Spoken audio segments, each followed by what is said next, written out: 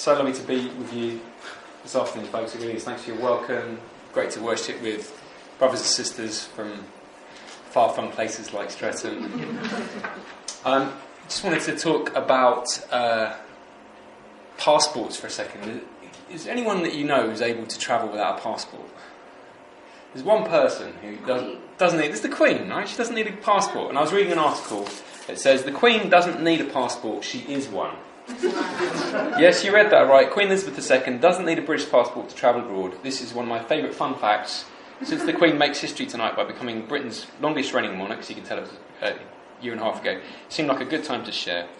While travelling overseas, the Queen does not require a British passport. The cover of British passport features the royal arms, and the first page contains another representation of the arms, together with the following wording. As the British passport is issued in the name of Her Majesty, it's unnecessary for the Queen to possess one. All other members of the royal family, including the Duke of Edinburgh, have passports. So, really? Everyone has a passport? So, the Queen is the one person who doesn't need it because she's on the front, right? So she's like, just check out the front. Yeah, that's me. And isn't that kind of cool? And I'm talking today about the baptism of Jesus. So that's the basic theme of what we're talking about. And you might kind of figure out why I've mentioned that in the introduction. Now, if you have the church Bibles, I think I'm going to be referring to a few verses here and there. So you can follow it on the sheet, but it'd be more helpful if you could look at it on the Bible, which is on page 1029. 1029. What is baptism? Well, I don't want to get into controversy that might divide us in commission, because some of us are Anglicans and some of us are not Anglicans. But I think we can probably all agree. Well, let's have a look at what the Bible says in this chapter, in chapter 3, in verse 3. Talking about John the Baptist, and it says he went into all the country around Jordan, preaching a baptism of repentance for the forgiveness of sins. So baptism, I think probably most Christians would say, is an outer representation of an inner spiritual reality. And what is that reality? It's the reality of the repentance from sin and reception of God's forgiveness. Whether that's as a baby or as a teenager or as an adult. It's the idea of being turning away from sin and coming to God in repentance, faith, forgiveness. So, by definition, baptism is for sinners, isn't it? Because sinners, like you and like me, are the ones that need to repent and be forgiven. So the one person who doesn't need to be baptised is Jesus, because he is not a sinner. So he's ineligible. And his cousin, John the Baptist, in another gospel says, hold on a second, you should be baptising me, because he kind of clocks that. This is the righteous one, the Holy One of God. And we know that if we look at chapter 1, verse 35, if you just flip back a couple of pages, the angel Gabriel was talking to Mary. We've had that a couple of weeks ago, probably at Christmas time. The angel answered, the Holy Spirit will come on you, and the power of the Most High will overshadow you. So the Holy One to be born will be called the Son of God, the Holy One. Which one of us would dare to describe ourselves as the Holy One? It'd be laughable, wouldn't it? Just have to ask your husband or wife or someone who lives with you, See, the Holy One? No, he's not the Holy One, especially not first thing in the morning, Jesus is the Holy One. He doesn't need to be baptised. Jesus needs to be baptised as much as the Queen needs a passport. If the baptism is a kind of passport to heaven, then King Jesus doesn't need a passport. He is the passport. And yet, he does get baptised. And I've never spoken on this before, and I've never really thought that much about it before, so I want to just highlight three things about the baptism of Jesus. The humility of Jesus, the affirmation of Jesus, and the commission of Jesus. And to help you to remember these things, I want to think about head, shoulders, knees and toes. Okay, the kids have all gone out, never mind. Still here, yeah, kids of all ages. Want to think about knees first, and then head and shoulders together, and then toes. The knees is the humility, because you need to kneel down if you're going to be commissioned. And Alex and I, in summer 2014, had to kneel down on the stage at commission to receive our commission. So we had to kneel. So think about your knees, that's the humility aspect. And the head and shoulders is usually when you're commissioned, someone will lay their hand on your head or your shoulders. Alright, in order to give you that affirmation that you need. So you need the humility, you need the affirmation, and then also you need the toes, because you need to go out on the commission. Alright? So knees, head and shoulders, and then toes. So let's think about the knees and the humility of Jesus. So let's look at Jesus on his knees, okay, if you like, metaphorically. Verse 21 of chapter 3. When all the people were being baptised, Jesus was baptised too. When all the people were being baptised, Jesus was baptised too. The amazing humility of Christ. Preacher James Kennedy, he said to his congregation once, "I hope you all heard my last sermon on humility. It was a masterpiece." And Catherine Graham, she's a publisher of the Washington Post. She'd met many world leaders in her time. And I wonder if this could apply to Donald Trump. You have to judge that yourself. She was asked, what's the single most important trait in all great leaders? And she said, the absence of arrogance. Isn't that interesting? If that is the case, and Catherine Graham is right, then Jesus is the greatest of all great leaders because he was completely without arrogance. And he was full of humility. Philippians 2, a wonderful hymn, probably the oldest hymn, says, he who is in very nature God did not see equality with God something to be kind of grasped onto for dear life, but emptied himself, laid aside his majesty, if you like, as we sing in the old song, and took on a human nature, servant's nature, even to the point of death on the cross. Ultimately, humility is the distance, the light years that were travelled by Jesus to become one of us. And that's what Christmas is about. The unbelievable humility of the incarnation. You know, infinity contracted to a span, incomprehensibly made man. The humility of Jesus. By his Spirit, God the Son hovered over the surface of the waters at the dawn of time. He divided the waters. He made the waters. And we know from the book of Hebrews that Jesus holds together all of the hydrogen, the two hydrogen and the one oxygen atoms to make a water molecule, doesn't he? Because he holds everything together. He sustains all things by the power of his word. And that is who we're talking about here. And yet this same personage condescended to lower himself down into this same substance of water, this dirty water, with these dirty people that had gone before him, contaminating it physically and spiritually. Before Jesus, the person who got baptised before Jesus was a sinner, a dirty sinner. The person who got baptised after Jesus was a sinner. Jesus was the sinless one in the middle of sinners, in the midst of sinners. Just like when he died on the cross, he was died between two sinners. Incarnated, assimilated, becoming one with us. And yet still sinless himself. Unbelievable humility of Christ. He could have walked on the water. When he got baptised, he could have rocked up and just kept walking. Yeah, but he went down into it, didn't he? He went down into it. Just as he could have hovered over the earth. He could have easily asked for the angels to come and rescue him, but he didn't. He allowed himself to be crucified for us. And I want to think about two aspects of his humility briefly. His humanity and his holiness. His humanity. Jesus is the human being. He's the human. What is a human? Jesus is a human. All the rest of us to some extent are subhuman, because we've been marred and scarred by the fall. Jesus is the human. If you want to see what a human is, look at Jesus. And he is baptised alongside us to begin to restore to us our humanity. His fellow human beings, his brothers and sisters. He is not ashamed to call you his brother and his sister. Isn't that lovely? You don't deserve it. You're dirty. He's clean. And yet he invites you to be clean with him, baptised with him, one with him, his brother, his sister. What a champion. What a wonderful Lord. The humanity of Christ. Paul says, we were therefore buried with him through baptism into death, in order that just as Christ was raised from the dead to the glory of the Father, we too may live a new life. Christ identified with us at his baptism. We identify with Christ at our baptism. One of the reasons why Jesus was baptised, identified with us so that we identify with him. It's becoming one with Christ. It's at the heart of the gospel, isn't it? He became one of us, we become one with him. Humanity of Christ. He's still a human now. He'll always be a human. He'll always be one of us. And his holiness as well. Jesus is entirely like us touching his humanity, but he's entirely unlike us touching his holiness. We do not have a high priest who's unable to feel sympathy for our weakness, but we have one who's been tempted in every way, just as we are, yet he did not sin. What a perfect combination. We need someone like us so he can be relatable to us. We can identify with him. But we need someone who's a bit different from us, because if he's a sinner too, he's going to die too. And we're going to need another priest and another priest and another priest, and it never ends. But he lives to save us to the uttermost.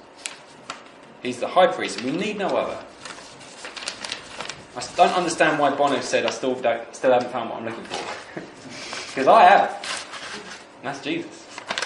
The humanity and the holiness of Christ. Jesus, the sinless one, went through a sinner's baptism as he went through a sinner's death. As our substitute, our representative.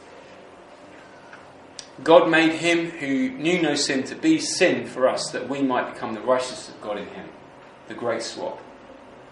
So we think about the humility of Christ, the humanity of Christ, the holiness of Christ. Now, C.S. Lewis famously said that quote about humility, some of you might know it. Humility is not thinking less of yourself, it's thinking of yourself less. And Christ is the ultimate example of the unthinking of the self, as Tim Keller calls it, doesn't he? The freedom of self-forgetfulness. You know, he made himself nothing. He took up a servant's nature. To die on a cross, that's the ultimate self-negation, isn't it? Yet not my will, but yours be done. And that wonderful carol says that he crossed sapphire-paved courts for stable floor. Thou who was rich beyond all splendour, all for love's sake became poor. Paul puts it this way, very simply. The Son of God who loved me and gave himself for me. The Son of God who loved me and gave himself for me. The humility of Jesus. Do you know this humble love of Jesus yourself?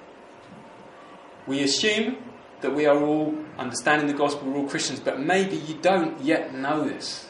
I want you to examine your heart whether you know something of this beautiful humility of Christ's love in your heart.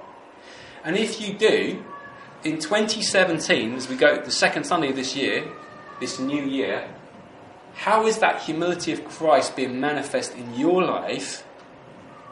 How is that starting to transform your relationships, your work life, your family? How is the humble Christ living in you to make you like himself? If you are united with him in baptism, you need to be united with him in humility. So do I. So firstly, the knees, the humility of Christ. And secondly, head and shoulders, the affirmation of Jesus. Some of you might have heard of the 5 love languages. Hands up if you've heard of the love languages. Yeah, excellent. More women than men, no surprise. But there are a few many, I've read it. It's a good book. It's interesting. Some people have quibbled about it. So if you know the love languages, you've got physical touch, you've got gifts, you've got quality time, you've got acts of service, probably my favourite one. You know, I know I'm loved if you give me a lift or do the washing up or something like that. Words of affirmation. It's a big one, isn't it?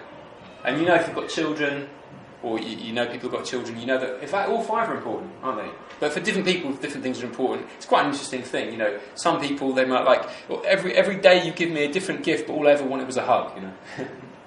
But we're going to think about words of affirmation here, because this is when Jesus, he gets the ultimate word of affirmation.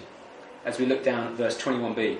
And as he was praying, Jesus, heaven was opened, and the Holy Spirit descended on him in bodily form like a dove. And a voice came from heaven, "You are my Son, whom I love. With you I'm well pleased." You know, prayer opens the heavens. Let's pray, friends. Lovely to have so much open prayer. I like that in your church. We have quite a lot in our church as well. Prayer opens the heavens. Jesus prayed, the heavens opened. What does it mean when the heavens opened? Every time the heavens open in the Bible, God reveals something of himself, something of his character. You know the story of Peter, when he's out on the roof and he has that vision, he's kind of hungry, he's wondering whether he's eating some cheese or something, or some kind of gremlin to get to, but he sees that sheep, the heaven opens, he sees the sheep coming. God's trying to communicate something important here. Guess what? The Gentiles can be kosher too. Alright? God is saying something when he opens the heavens. He's revealing something of himself. And we see something in a minute. I'm going to say what he's going to reveal. But I just wonder whether we say, well, my prayer, I'm not the Son of God, so my prayers couldn't open heaven. Well, James says, no. Elijah was a human just like us, and his prayers shut the heavens and opened the heavens. G.K. Chesterton said, Christianity has not been tried and found wanting. It's been found difficult and left untried. And I wonder if the same thing's true about prayer. that we don't see the heavens opened in our churches and our individual lives because we don't really pray, because we somehow think that we don't have that kind of access, we don't have that kind of power. But the Bible says that the prayer of a righteous man is powerful and effective. And you are righteous if you're in Christ. Not based on your performance over the last 24 hours, which is middling, isn't it? Might be terrible. But you still come to God now and pray powerfully in Jesus' name. So prayer unlocks the heavens, and if it's true for Jesus, it's also true for those that are in Jesus. Through our prayers, God in Christ revealed himself by opening the heavens to us. And in this particular instance, he wants to reveal himself as the three-in-one. So here we see the Son, don't we? Visible and audible, splashing down into the water and gasping as he emerges from it. A real flesh and blood human being called Jesus. But we also see the Spirit. Do you see that? Do you see him descending in bodily form like a dove? Unusual to be able to see the Holy Spirit, isn't it? But you see him like a dove, the dove of peace, the dove of God's presence. But you also hear the Father. You hear the voice from heaven. You are my Son, whom I love. With you, I'm well pleased. Audible voice of God from heaven. That's what happens when people pray. Extraordinary things, a revelation of God. Sounds a little bit charismatic. I'm just saying we should maybe kind of be asking for some of this stuff, you know? You are my Son whom I love. With you I am well pleased. You know, it's horrible when you don't hear from people that you love. I was reading a story that came out on New Year's Day called The Incredible Sulk. A husband had gone for 20 years without speaking to his wife because she upset him. What did she do?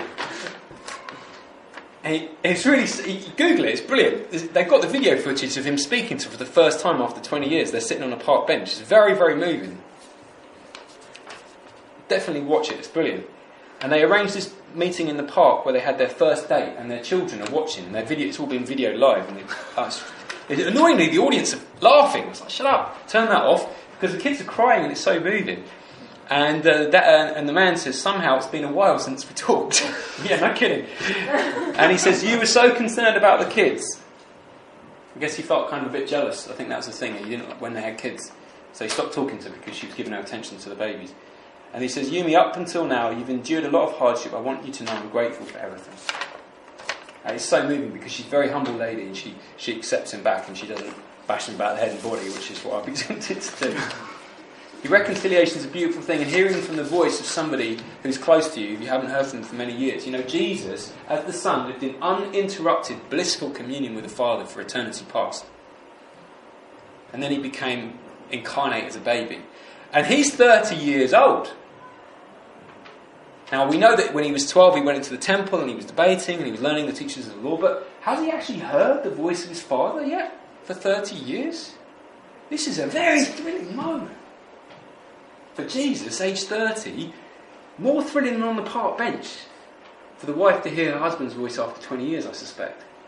And what does he hear? What is the thing that God chooses to say? Like a lot of dads, yeah, if you've got 99%, make sure you get 100 next time for the test. He doesn't say that, does he? He says, you are my Son, whom I love. With you, I am well pleased. And I do want to think about the content of what God says to his Son. So let's think about this content of this affirmation. You know, you can tell what's important to somebody by what comes out of their mouth, don't you think? The Bible says the abundance of the heart, the mouth speaks. So I live in a big house, lots of people, and one of the people who lives in my house is my goddaughter. And my goddaughter, she's 16, so she's trying to learn, but she's still at this kind of stage. She comes in, she goes, you know, Mum says, oh, I've had a terrible day, I've got a headache, you know, and her dad's like, oh, I'm a bit busy with this. And she comes in, she goes, right, what's for dinner? Always, you know. It used to be, and you can see now the little cogs wearing. She comes in, she goes, because she's 16, so she's learning a little bit, and she goes, hello everyone, how are you? How has your day been? Good. What's for dinner? Because she's like, I've got to get all that out of the way. Let's get to the important stuff, because out of the abundance of my heart, my belly, my mouth speaks, right? That's what's on my mind. What am I going to eat now? And if you started dating somebody for the first time, you meet up with your friend and you say, you want to tell, oh, he's so amazing, she's so wonderful, Or if you've seen a great movie, you go see this film, it's so brilliant. Rogue One, geeky, whatever it is. And that's what God is like too. Out of the abundance of his heart, his mouth speaks. And what comes out of God's mouth? So look at it again. You are my son, whom I love. With you I'm well pleased. In another gospel it says, you give me great joy. Jesus has been waiting 30 years maybe to hear that. When God speaks, reality changes. Let there be light. There is light. And I want to suggest to you that if what is abundantly in God's, the Father's heart, is love of his Son and pleasure in his Son, that's how he wants us to regard Jesus too. The affirmation that the Father gives to the Son, we need to make that kind of affirmation as well to the Son. So Jesus says in John's Gospel, the Father himself loves you because you've loved me and have believed that I come from God. God loves us because we love his Son. And we love to assess ourselves, even as Christians, on so many criteria.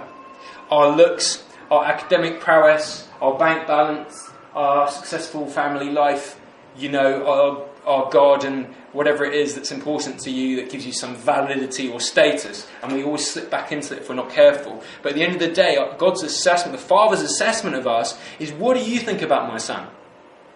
I'll tell you what I think about him. I love him and I'm pleased with him. But what do you think about him? Because that is the defining criteria of Judgment Day. What did you think about my Son? And he's going to say, depart from me, I never knew you, isn't he? Please make sure that your assessment, your affirmation of the Son is the same as the Father's. Jesus, you are my Saviour, I love you, I'm well pleased with you, I'm satisfied with you. Does your affirmation of Christ line up with God's affirmation? So I want to think about the content of what God says, but I also want to think about the timing of it. The timing of the affirmation is interesting, because God does speak from heaven on a few other occasions in the Gospel. So, for example, in Transfiguration, he says, this is my Son whom I love, listen to him. Peter does not really succeed in doing that until later. Let's build a tent for you. The timing of this, I think, is really remarkable, and I was kind of thrilled by this, because, question, has Jesus actually done anything? We're only in chapter 3. He's kind of hung out at the temple and asked a few questions. He's done nothing. He hasn't preached a sermon. He hasn't planted the church in Streatham. He hasn't had any kids. He hasn't got married. He's a good boy for his mother. But he hasn't done very much. He's not done any miracles. He's not cast out any demons. He's not said anything at all. And yet God still says, I'm really pleased with you. I love you. I think the timing is important. It's important for us, as we identify as adopted sons and daughters of the Father, that's the rock of our security and our foundation, is our affirmation in Christ. Is that you should be able to hear with me those words, you are my son, you are my daughter, whom I love, I'm pleased with you. Well, I haven't done anything. It doesn't matter, because God's pleasure in you is to do with your status and identity in Jesus, isn't it? And that never changes. How fruitful was 2016 for you? Was, alright? But God is pleased with you because you're in Jesus, before you even do anything. And from that foundation, He's prepared good works for you to walk in them. By grace you're saved, not by works, lest anyone should boast. So I want you to think about the timing. It was at the beginning of Jesus' ministry that God gave him this powerful affirmation. He's far more interested in relationship than in performance. God loves Jesus, the human being, before he loves Jesus, the human doer. And he loves you, the human being, before he loves you, the human doer. So let's learn from the affirmation, not just how do we regard Christ in our own feelings, but also how God regards us. Thirdly and lastly, let's think about, we thought about the humility of Christ on his knees. We thought about the affirmation, God's hand upon his shoulder and on his head, saying, I love you, no matter what you've done nothing yet, but I love you. And now we think about how God sends Jesus out on his commission. So finally, the commission of Jesus, because we think about Commission Sunday, and the toes, going out on your toes. Have you ever been given a mission? It was pretty thrilling when Alex and I were with our brothers on the stage, and you feel a sense of occasion the guy's hands on your shoulders, everyone's praying for you, there's about 1,000 people there. It was kind of awesome, but I don't know how you felt, but I was like, wow, I kind of got to take this seriously, right? I mean, had I not thought that before then? Just see what happens. But apart from anything else, they're giving us a lot of money, you know. They're believing in us. They're putting their money where their mouth is. You know, they invested in us. I would think I was the last Antioch planter. I was appointed a week before the Revive conference, right? So I literally was like 11:59 p.m. You know, deadline at midnight, and I was feeling like so lucky to be there by the skin of my teeth, you know. But if you've ever been given a commission, you know, have you ever felt the hand, like Tony Blair said, the hand of history on my shoulder? Have you ever felt like, yeah, I've been sent to do this thing, you know? And maybe your mission is not that, maybe your mission is to be a mum. You know, and I always think that's an amazing mission, isn't it? If you could bring up 2 kids, or 1 kid, or 3 kids, or 4 kids, in the fear and admonition of the Lord, and they would walk with Jesus the rest of their life. Mission, what a brilliant mission that is. Isn't that fantastic? Oh, I'm just a mum. You're a mum, how awesome is that? Isn't that the best? Isn't that the best? And then there's also these preachers and people like that. They also do some mission. But what a mission to be a mum, isn't it? Don't you think? I just think we've all got a mission from God, and we've got to find out what that is. And Jesus has his mission. God has his hand on his shoulder, and he sends him out. And it says in verse 23, now when Jesus himself was about 30 years old, he began his ministry. What a long time to wait. All those tables and chairs he made in the carpenter's workshop. Oh, now, no, not hearing anything. Okay. Another 18 years. You know, just at the right time, Christ was commissioned. Perfect timing of Jesus' commission. And I never realised this before, but when God the Father commissions, he says, you must, he gives him the affirmation, and he sends him out on his ministry, and then we had the long bit, our sister Penny, great job. And then, chapter 4, have a look at it, page 1030. As soon as he's baptised, what happens next? He's in the place of water, he's in the place of refreshment and blessing, of affirmation, and his first port of call after that is the desert. And if you've been baptised, you probably know something of that. Like the first thing that happens after you get baptised, if you get baptised as an adult or as a teenager, you realise the first thing that happens is you get battered, quite often. You know, you're full of enthusiasm, and then the next couple of weeks it's just horrendous. Jesus, full of the Holy Spirit, left the Jordan, was led by the Spirit into the wilderness, where for 40 days he was tempted by the devil. He ate nothing. My goddaughter says, what's for dinner? He was hungry. And I've never noticed it before, but I was studying it and I thought, what's the next? Okay, so Jesus hears the voice of the Father saying, you're my son, whom I love. I'm well pleased with you. What's the next voice he hears? The voice of the devil. And what does the devil say? Look at verse 3. If you are the Son of God, tell this stone to become bread. So he's had this amazing unconditional affirmation of the Father's love for him, and the next thing he hears is the accuser saying, yeah, but are you really though? But are you really the Son of God? Because he hasn't looked after you very well, has he? Because you've had nothing for 40 days in the desert. And actually, you better do a magic trick to prove that you're the Son of God. It's reversing this idea of this unconditional affirmation of the love of God before we do anything. It's saying, by works you are saved, Jesus. God doesn't love you for who you are. You've got to do something to prove it. And Jesus says, man shall not live by bread alone. Don't worry, my Father is still my Father. He still looks after me, and I trust him. And I trust in his word. The devil tries to get us to doubt the word of God. Did God really say you shouldn't eat from the fruit of the trees in the garden? So Christ is so secure in his affirmation that even when he goes into the desert, he goes into that wilderness place and he starts his mission, and he is the true Israel of God for 40 days instead of 40 years, and he emerges unscathed as a victor against temptation. He stands strong because he knows who he is in God's love, and he knows God's word. And we're going to have that same issue, that the devil is going to try to tempt us to believe that our sonship in God, in Christ, is insecure, and that we need to prove ourselves through all the different endeavours that we do in life, and we wander far from the gospel because we're not working in his strength, we're not trusting in our affirmation as his sons and daughters. Please come back to that today if you've forgotten that. If you've been striving to be a good Christian. I hate that expression, I'm trying to be a good Christian. Oh man, I'm in Christ. God is my Father. He loves me with an undying love. Nothing's going to change that. Nothing. All of my screw-ups on a daily, secondly basis I've probably sinned many times even in this sermon, and you have listening to it. But God doesn't love me based on how well I listen or how well I talk. He loves me because of Jesus. Operate on the strength of that and go out and fulfill the commission that God has given you in your life. Go in the armour of God. What was Jesus' commission as we finish? His commission was Mark 10:45. The Son of Man did not come to be served, but to serve and give his life as a ransom for many. Jesus' mission was to die on Good Friday and rise again. Your commission is to tell other people about that. You don't have to die on Good Friday, you just have to tell the good news about Good Friday. What is that going to look like in 2017? Who are you going to invite to? Have you ever wondered? You must invite someone to this, surely you must do that, mustn't you? Why wouldn't you want to share the bread that you found? You know? This is not to earn your way back into heaven because you've lost your place. It's because you are his son and he is pleased with you and he loves you. Now go out and do the commission to bring others into that security. Invite someone to that. Have someone in mind. Pray about who that person might be. What's it going to look like in 2017?